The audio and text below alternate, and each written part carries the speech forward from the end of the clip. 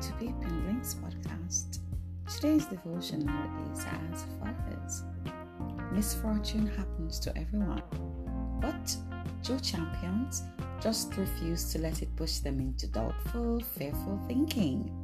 Instead, they stand strong. They remain courageous. They think like champions. They talk like overcomers and praise when they could be complaining. They continue to declare victory when all they see is defeat, and they expect favor when it seems impossible.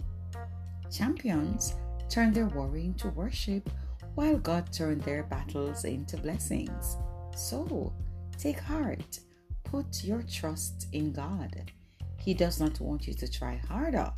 He wants you to trust Him deeper. So, stop trying and start trusting. This will change everything in you. So you will not be moved by what's not working out, by how long it's been, by what hasn't improved, because you know what God has started in your life, He will finish.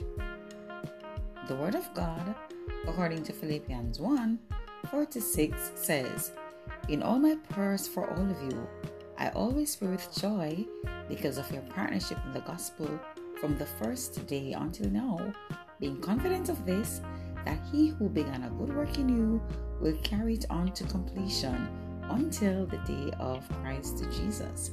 Truthful Thursday. Bye.